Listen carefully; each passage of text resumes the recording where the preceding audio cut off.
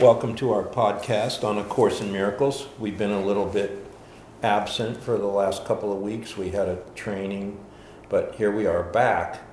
And today we want to explore our function. And there are a couple of lessons that say we have a function. Forgiveness is my function as the light of the world. That's a lesson, I think it's 62.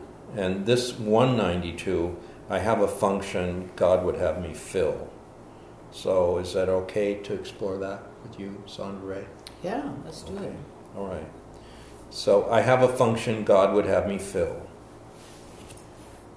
It is your Father's holy will that you complete himself, and that your self, capital Self, shall be his sacred Son, forever pure as he, of love created and in love preserved, extending love, creating in its name, forever one with God and with yourself.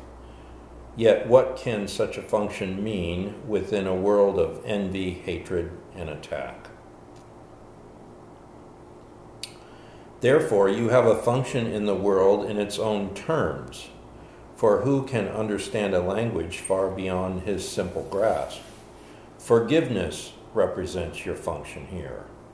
It is not God's creation, for it is the means by which untruth can be undone. And who would pardon heaven? Yet on earth you need the means to let illusions go. Creation merely waits for your return to be acknowledged, not to be complete. Well, I think it's creation, heaven are the same. So we need a function in this world we made up that's not heaven.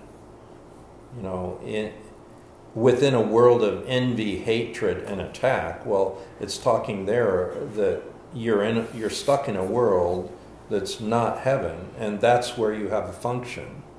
And the function is forgiveness.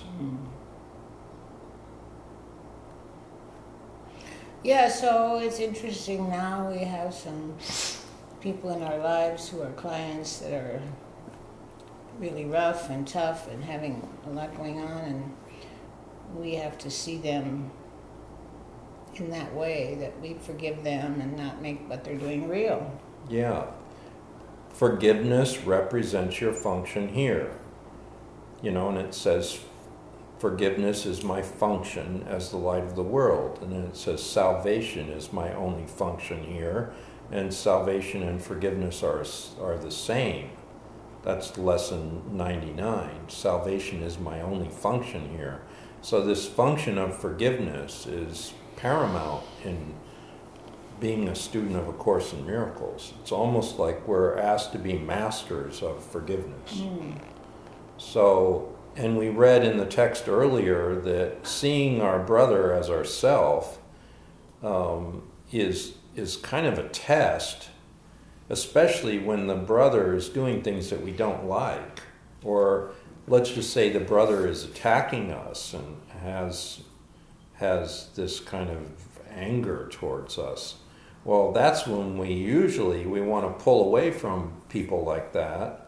But this is saying, well, that's an opportunity for you to see your brother as yourself. Don't you think? Yes, and sometimes it's hard. Yeah. Well, let's go on.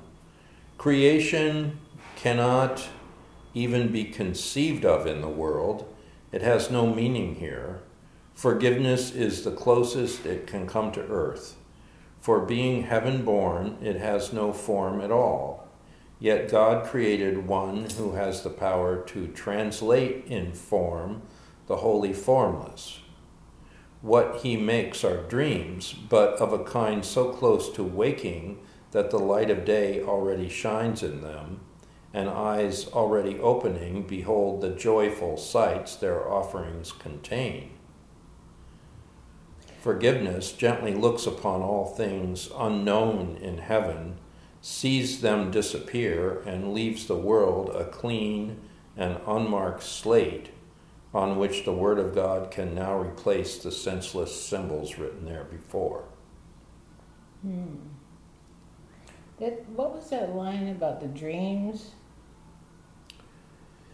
What he makes are dreams. That means your brother that's making up dreams? Well, you are too.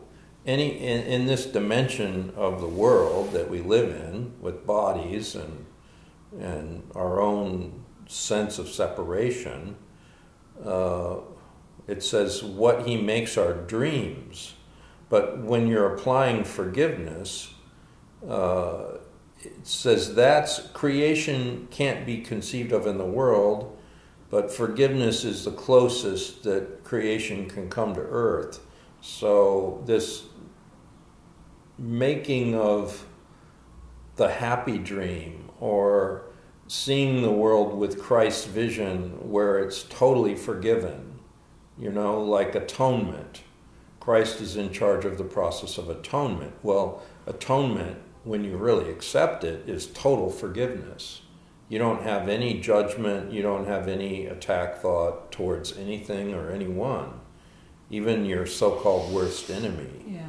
So this forgiveness, it says, is the closest creation can come to earth. For being heaven-born, creation has no form at all. But God created one who has the power to translate in form the holy formless. So that translation would be the forgiven world. You're bringing heaven to earth through forgiveness, is what it's saying. And that's your function here. Mm-hmm. Forgiveness gently looks upon all things unknown in heaven, sees them disappear, and leaves the world a clean and unmarked slate on which the Word of God can now replace the senseless symbols written there before. Forgiveness is the means by which the fear of death is overcome. Oh, interesting, that line. So, what we look at the unconscious death urge in people, and what is it? Well, it's all of our personal lies, our limiting beliefs about ourselves. It's all of our unforgiveness, our attack and guilt that we have about ourselves and others. So forgiveness is the means by which the fear of death is overcome. Forgiveness lets the body be perceived as what it is, a simple teaching aid to be laid by when learning is complete, but hardly changing him who learns it all. So the body is a vehicle, it's like a tool of communication, but it's not yourself. Yourself is spirit, and that which cannot be destroyed, and that which is already innocent. So forgiveness restores your awareness of your own innocence. Forgiveness gently looks upon all things unknown in heaven and sees them disappear, and leaves the world a clean and unmarked slate on which the Word of God can now replace the senseless symbols written there before. Forgiveness is the means by which the fear of death is overcome. It holds no fierce attraction now, and guilt is gone. Forgiveness lets the body be perceived as what it is, a teaching aid. Okay, so that line about forgiveness is how you get over the fear of death is because you give up guilt when you forgive, right? You give up guilt, and you give up the belief that you're a body. Mm-hmm. So, the body is a tool for communicating, and you can keep that tool around as long as you have a function to communicate forgiveness, The mind without the body cannot make mistakes. It cannot think that it will die, nor be the prey of merciless attack. Anger becomes impossible, and where is terror then? What fears could still assail those who have lost the source of attack, the core of anguish and the seat of fear. Only forgiveness can relieve the mind of thinking that the body is its home.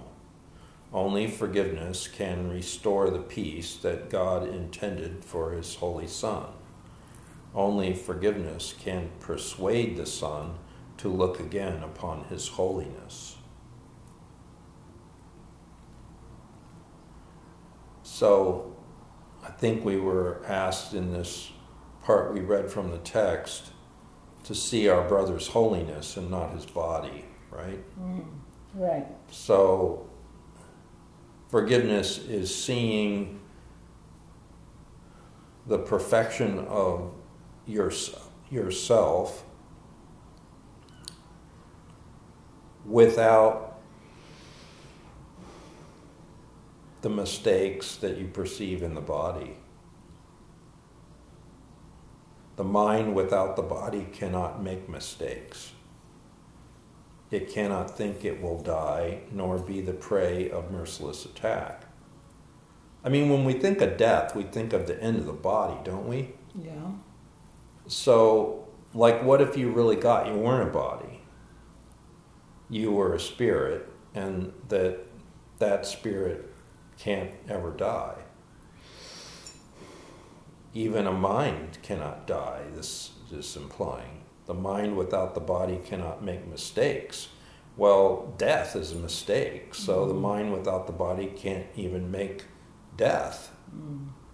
It cannot think that it will die, nor be the prey of merciless attack. Anger becomes impossible. And where is terror then? What fears could still assail those who have lost the source of all attack, the core of anguish and the seat of fear? Only forgiveness can relieve the mind of thinking that the body is its home.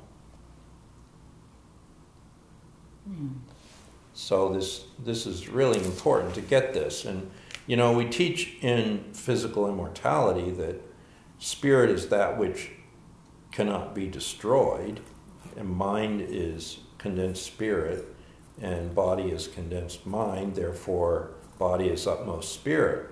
We're trying to give a whole new definition of the body that's not limited to just a physical form, you know, that the mind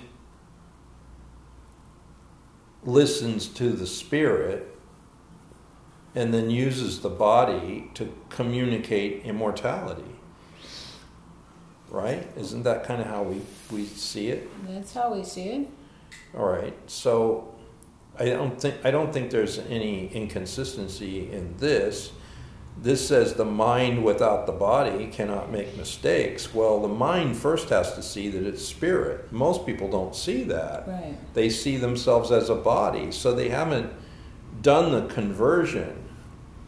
You know, a conversion is a 180-degree turn, right? So they're focusing on the body as their self, and they haven't converted their view 180 degrees around to see that this the spirit who is their self. So until that takes place, we're believing in death and attack and all that other stuff of the world, you know. Okay, with anger gone, you will indeed perceive that for Christ's vision and the gift of sight, no sacrifice was asked, and only pain was lifted from a sick and tortured mind. Is this welcome? Is it to be feared? Or is it to be hoped for, met with thanks, and joyously accepted? We are one, and therefore give up nothing, but we have indeed been given everything by God. Interesting, it starts out without anger. With anger gone. Yeah, without anger, with anger gone, same thing. Yeah. You will indeed perceive that for Christ's vision and the gift of sight, no sacrifice was asked. So your function, you know, this lesson is, I have a function God would have me fill. Well, the function is you're to have Christ's vision here within this dimension. But it is mean. You have to let go of anger. Then. Well, yeah. I mean, there are certain things you have to let go of. One being anger, attack.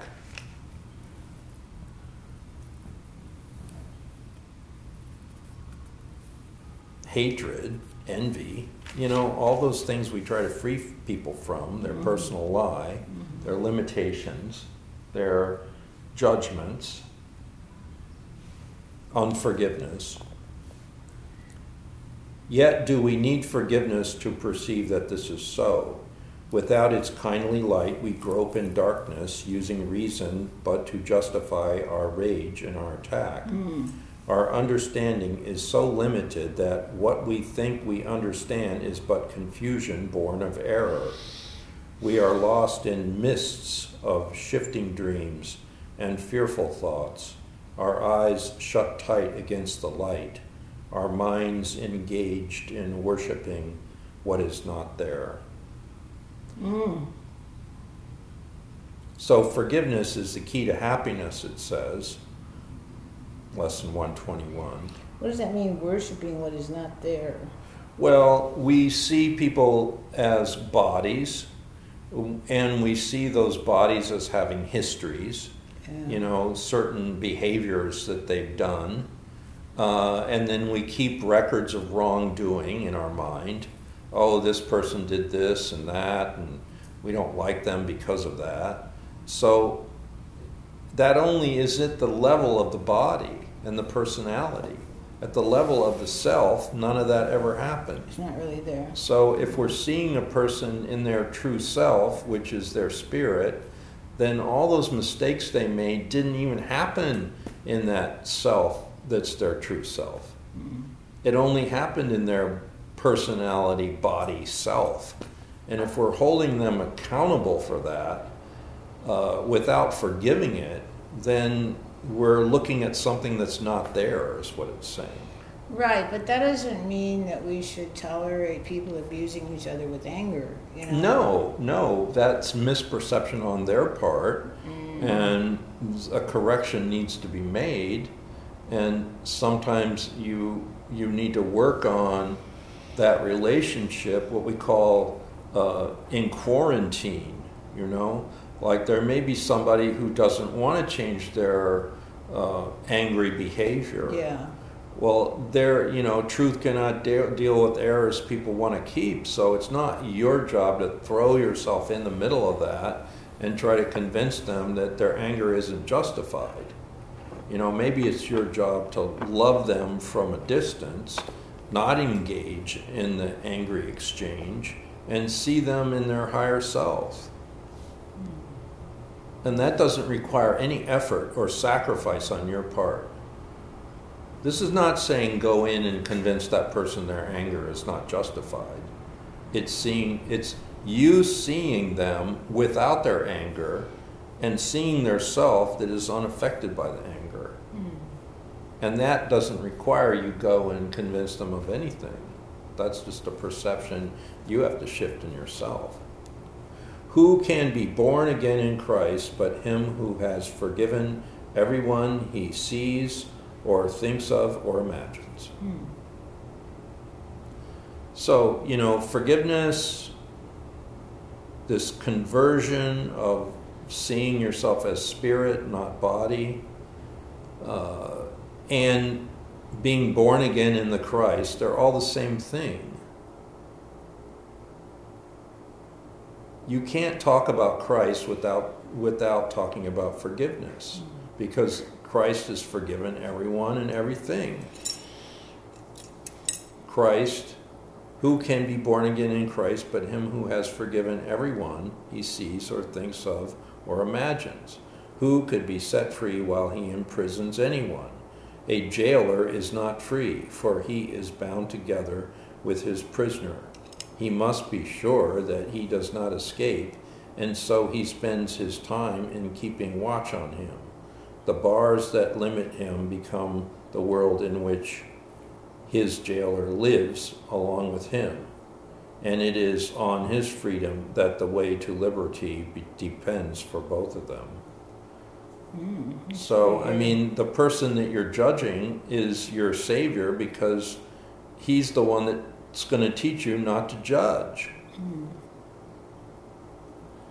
I mean, do you want to be a jailer and hold that person in jail of their wrongdoing?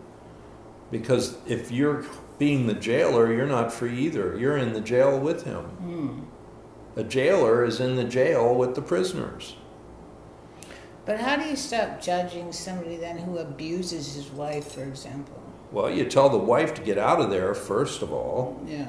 And create an empty space and get her out of there. So, and then, you know, you deal with it from there. Okay. Therefore, hold no one prisoner, release instead of bind, for thus are you made free. The way is simple. Every time you feel a stab of anger, realize you hold a sword above your head, and it will fall or be averted as you choose to be condemned or free. Thus does each one who seems to tempt you to be angry represent your Savior from the prison house of death, and so you owe him thanks instead of pain. Wow. Yeah, a couple people we know could use that. That line, that line is pretty important. And we could use it ourselves. So, I mean, the tendency is to be afraid of people who are angry, and the fear is kind of a form of your own suppressed anger. So it's like we have to learn how to be in the midst of people who have anger, because almost everybody has anger. So, and we try to stay away from them directing it at us, but sometimes we can't, and it gets directed at us, and now what do we do with it? You know? So this is a good lesson. Let us see the face of Christ instead of our mistakes, you know? That's I think always going to be the challenge.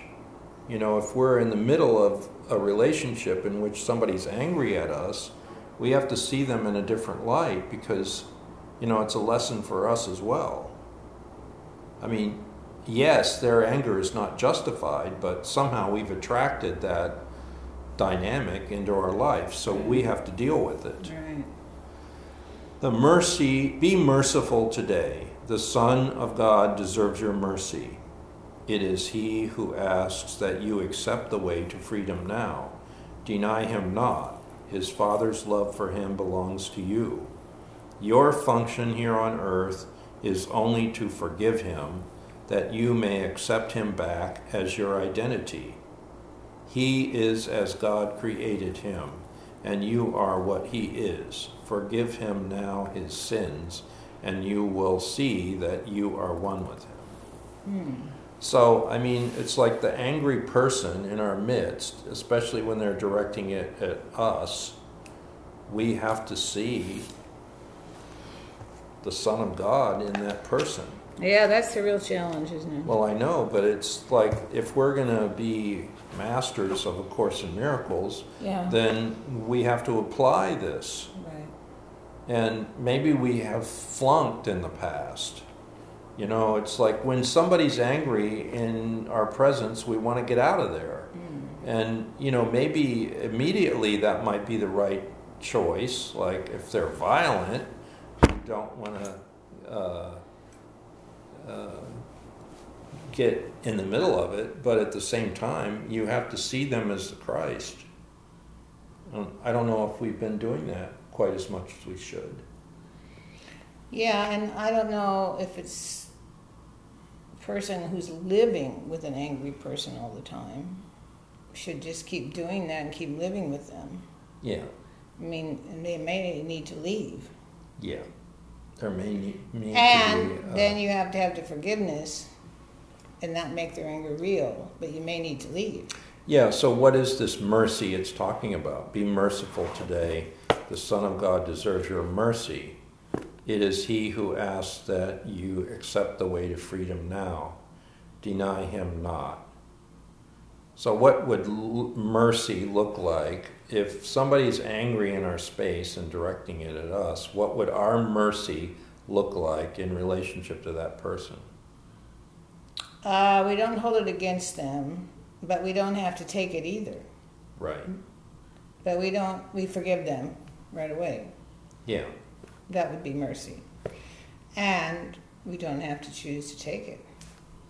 Your function here on earth is only to forgive him that you may accept him back as your identity. Mm-hmm. So there may be a period of quarantine where you have to say, well, I'm going to remove myself from this violent environment and work on it with some distance, you know. I'm removing my body from this dangerous place where my body could get hurt. Mm-hmm. You know? So I think yes, you may have to take an action like that, but at the same time you have to heal it on a much deeper level, right. Which is what this is talking about. Right. The Son of God deserves your mercy. And it doesn't say the Son of God deserves your mercy sometimes, mm-hmm. but when he's angry, not. Yeah. No, it's that, especially when the brother is distraught with anger, is when he needs your mercy the most.